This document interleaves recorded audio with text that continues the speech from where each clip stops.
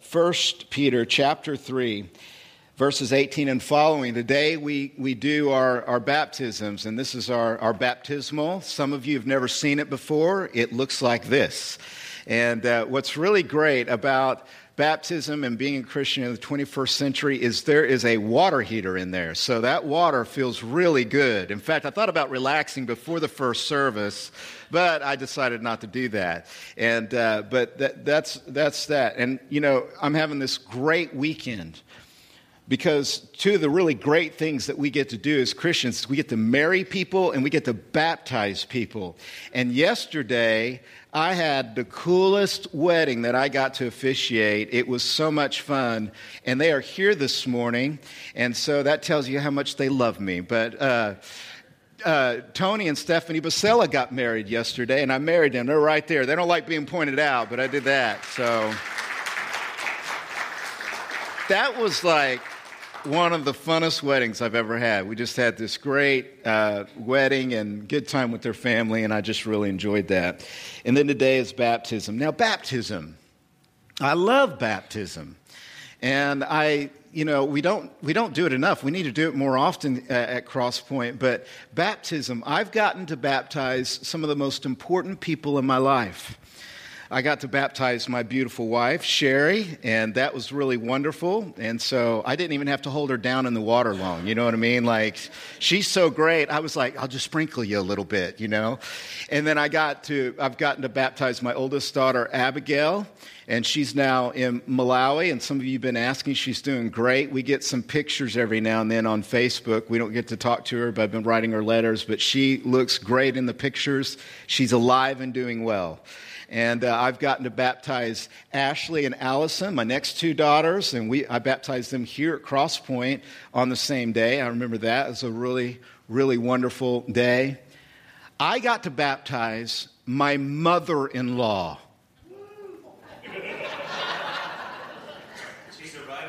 Well, I held her down for a while. You know what I mean? It's kind of, it was like hold her down. I was like, Marco! Didn't hear anything. Marco! Now I pulled her up. She said, Polo, you know. But I splashed some extra water, you know what I mean? No, I'm joking. Sherry, I'm sorry. I'll apologize to her later. She's probably listening to this. So I love you, Jean. You're wonderful. But I got to baptize her. It's just a really great thing. And I remember my own baptism. You know, I was this 17-year-old kid and had no clue about wisdom or life or anything that was important. And Christ came into my life, and he saved me. And I don't know where I would be without Jesus. I was not the type of personality I was going to make it without God. I just wasn't. I was the type of personality I was going down really quick, and who knows where I'd be without Christ coming into my life. And I remember after believing in him, then getting baptized, and that being one of the most fantastic days of my life, just to tell people this is what's happened to me. Baptism is so important. And what I like to say at Crosspoint, and what we really want to focus on as a church, is we don't want to water down the importance of baptism. We want to know exactly what it means. We want to know exactly how God wants us to do it. We are interested in the meaning of baptism, how it should happen. And why is that? Because Jesus said, go out into all the world and baptize people in the name of the Father, the Son, and the Holy Spirit.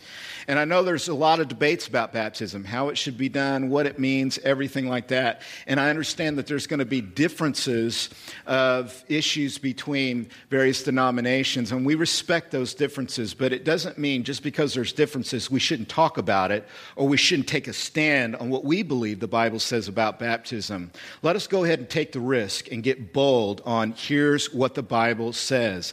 And you know, I'm pretty sure that if we're wrong on any area, the grace of God will cover us, and Jesus will still accept us into heaven. Amen?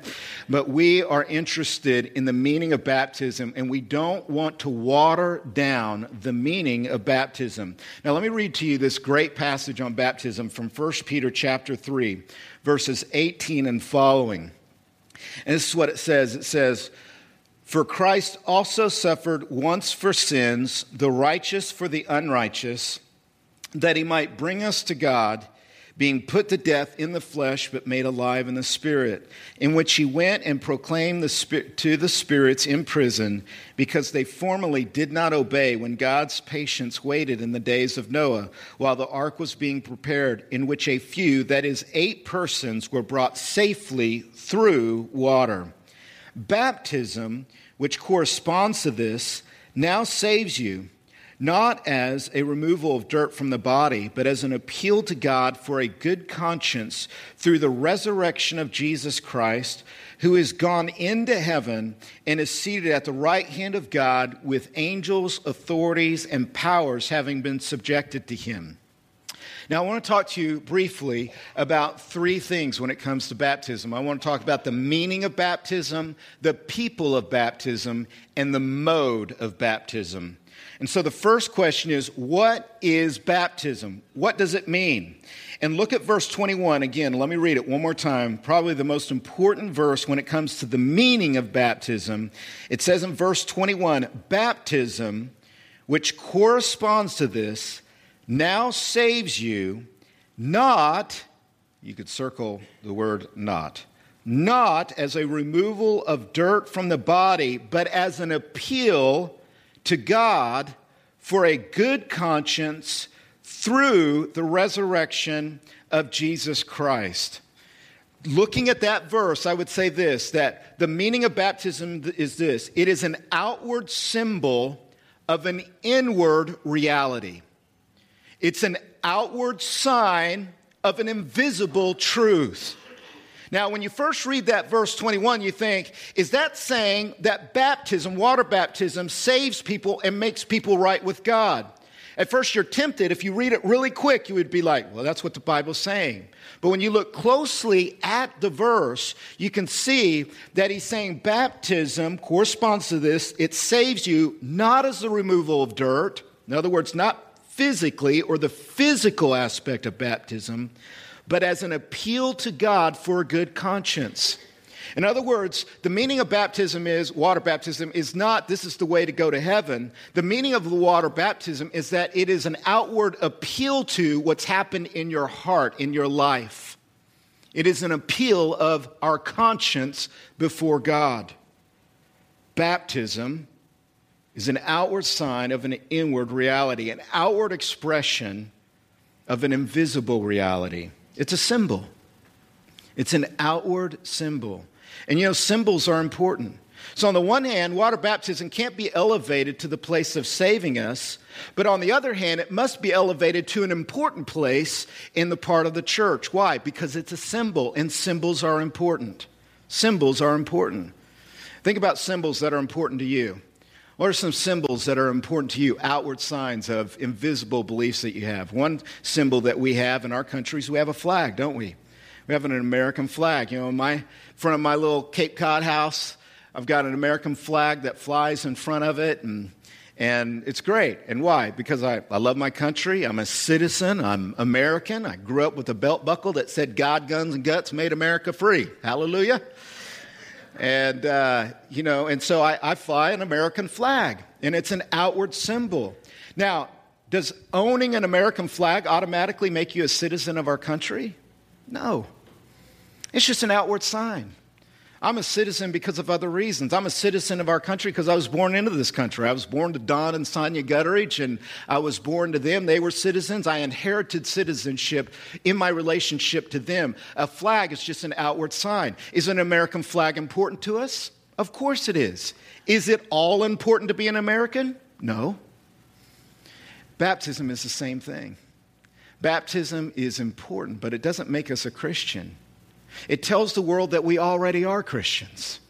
It is a way for believers in Jesus Christ to say publicly, I am a believer. My conscience before God is that I'm right with God. And I'm showing you with this symbol of baptism that I'm a believer in God. You say, yeah, but if it's a symbol of an inward reality, if it's an outward expression of this invisible meaning in someone's life, what exactly does it symbolize in their life? And of course, it symbolizes that they've believed the gospel. Look back up at 1 Peter chapter 3, verse 18.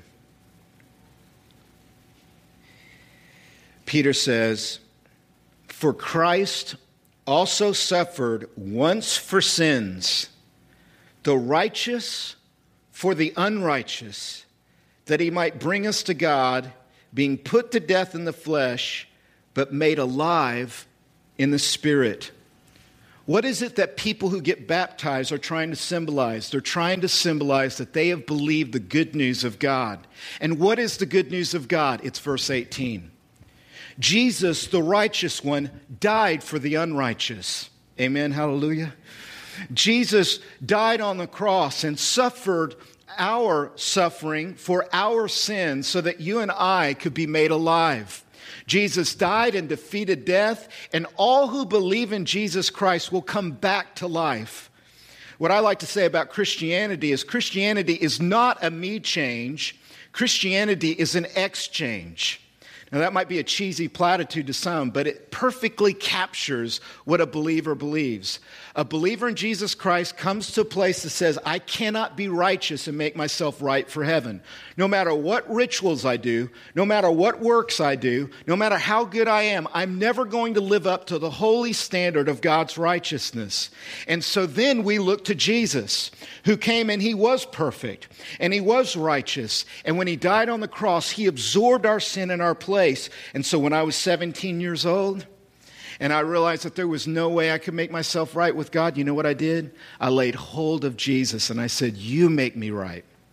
I laid hold of Jesus and said, you died for my sins. I lay hold of Jesus and say, you defeated death. You're my hope of heaven.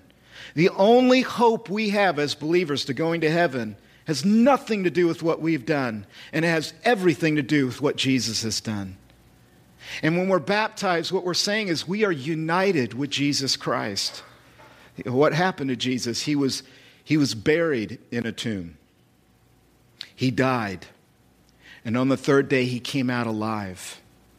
And water baptism corresponds to that. We, spiritually, were buried with Jesus in that tomb. Our old life was buried. And by faith in Jesus Christ, we now have come out of that spiritual death into new life.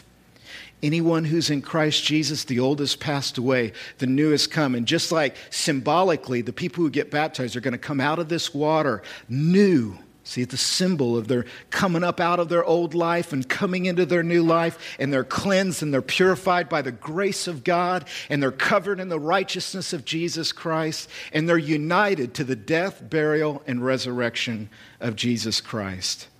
Isn't that a great symbol? Isn't that a great picture of what we believe? You see, the meaning of baptism is that we can't water this down. The meaning of baptism is this, is it is an outward sign of an inward reality. And while it can't make us right with God, it is important. And I would say this to you, if you're a believer and you've never been baptized as a believer in Jesus Christ, I would urge you to put on this symbol in your life, to get baptized.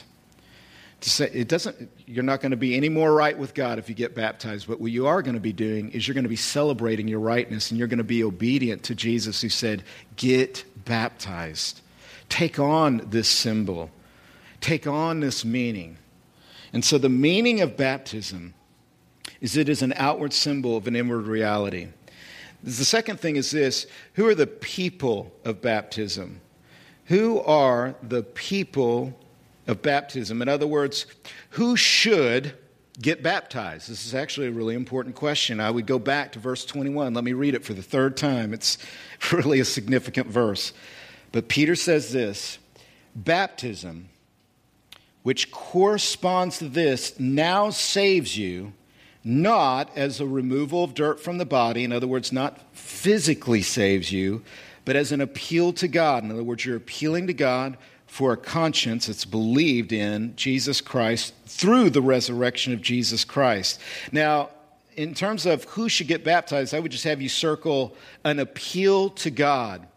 Whose appeal to God? Who is making their appeal to God for a conscience that's right with God? A believer is.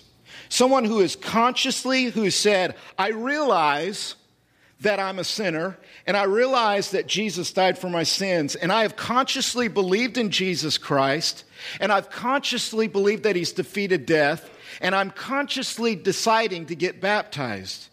What that means is that the people who should be baptized are believers. In our church at Crosspoint, we believe in believers' baptism. Now, also in our church, we're a very diverse church, so some people come from different traditions, Presbyterian, we've had Episcopalians, we've had former Catholics, we've had all kinds of people have come to Crosspoint and said, this is my home. So we're pretty diverse, actually, when it comes to denominational background. I'm a pastor.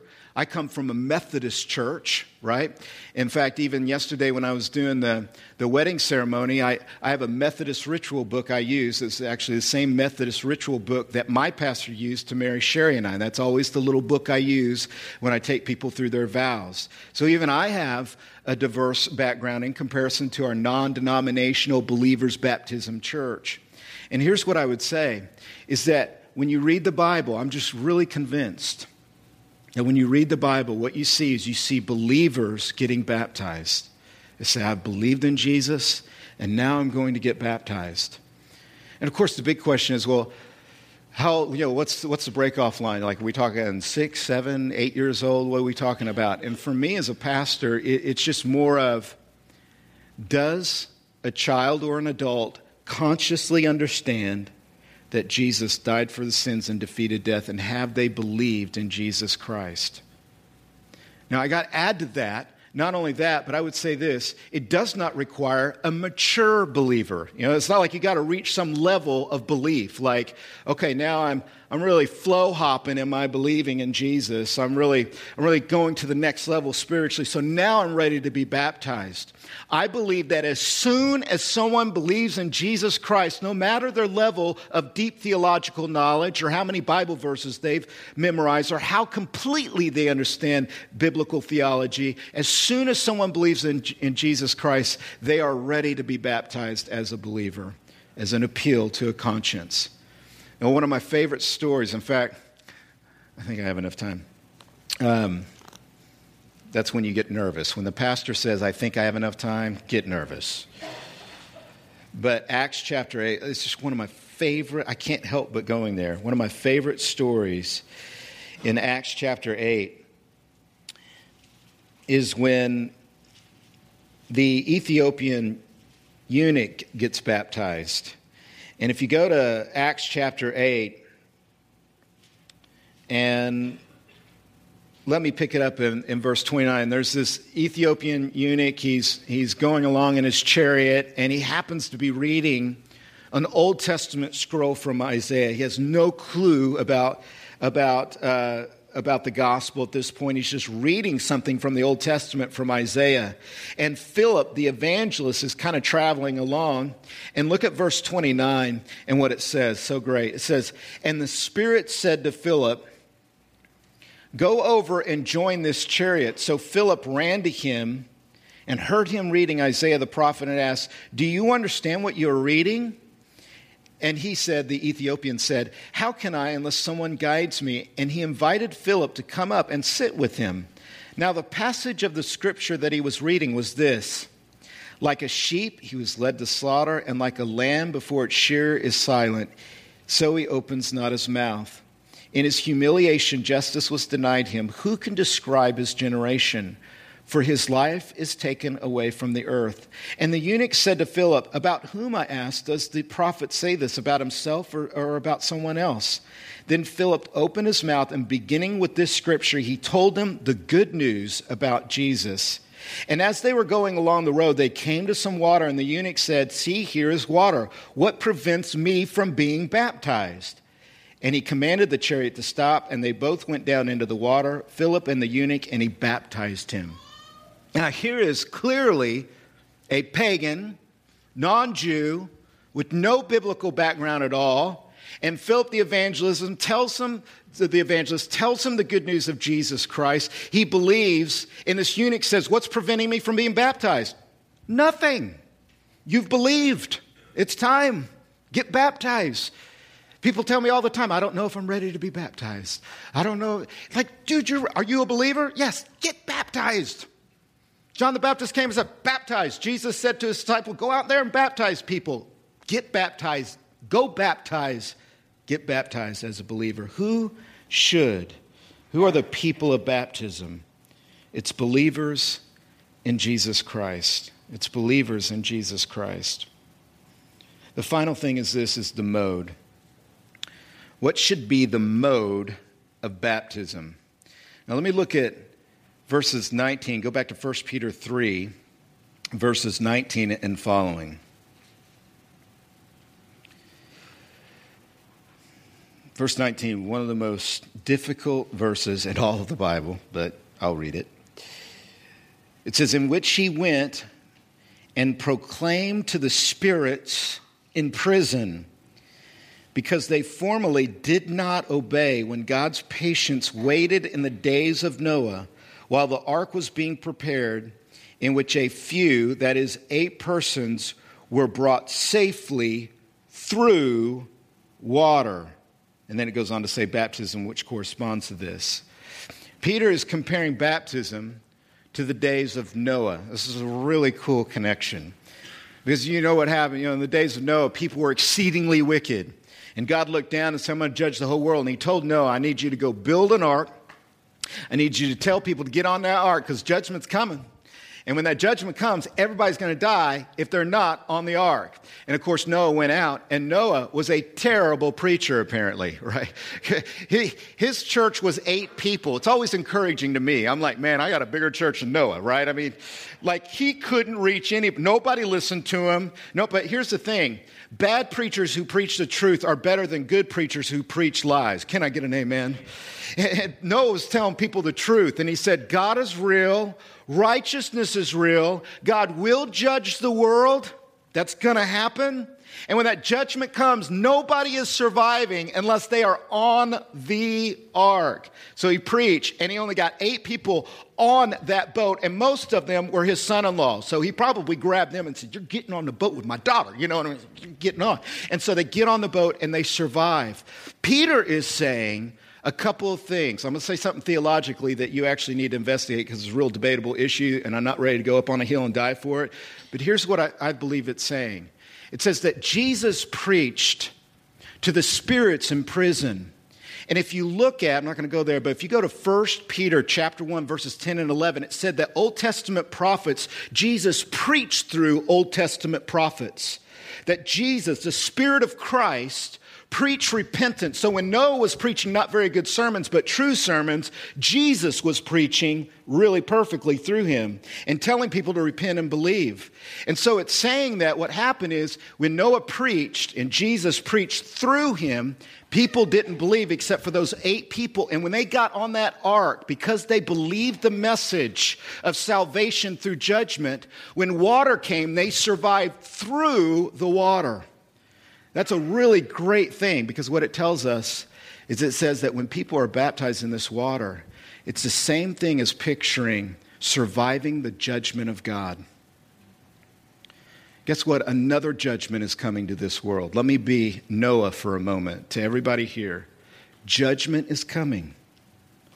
2 Peter chapter 3 says that judgment won't be with water, it'll be with fire.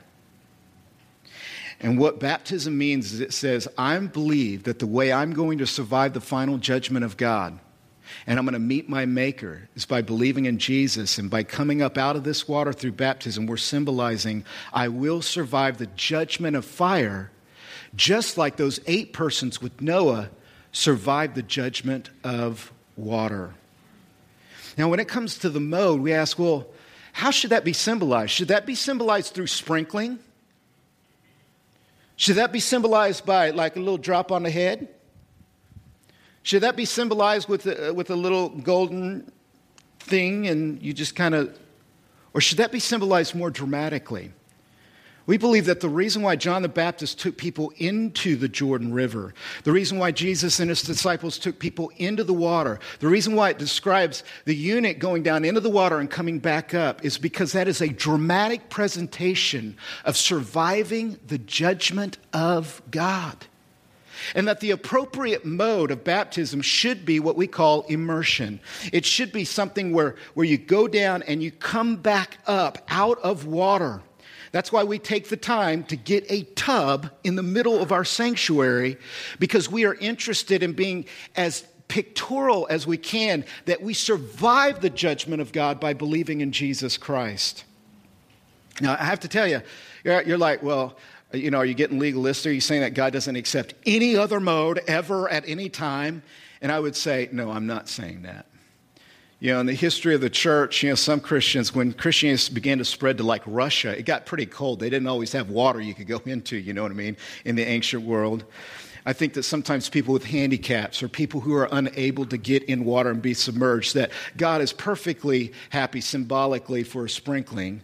Just like if we had no American flags but a ripped and tattered one, we would find that as acceptable as possible if there was nothing else available. But can I tell you, if we can do a mode that's as close to what it looked like in the Bible, then let us do it.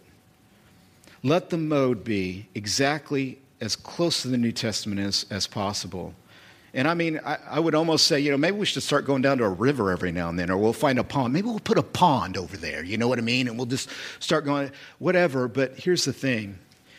It's an important message, and we want to capture it as best as we can. And we think the best way is for a person to go down under the water, come up out, and that's a great picture of being cleansed, surviving judgment, being made right with God.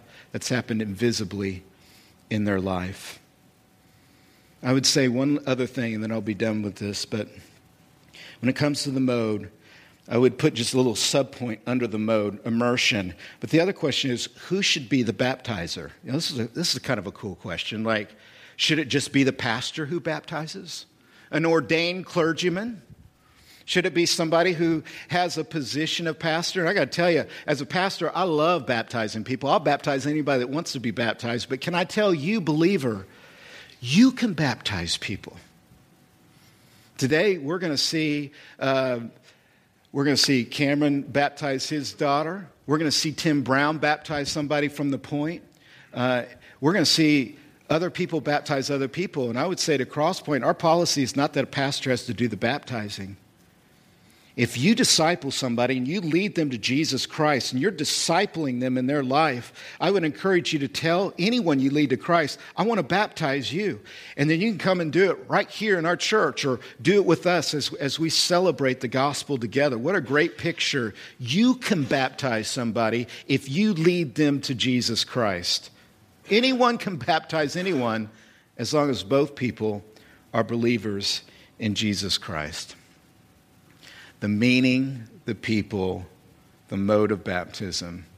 And so may God bless us today. And I have to tell you, first service, I love you. I love all of you. And I tried my best. We had a couple of people who were going to get baptized in the first service.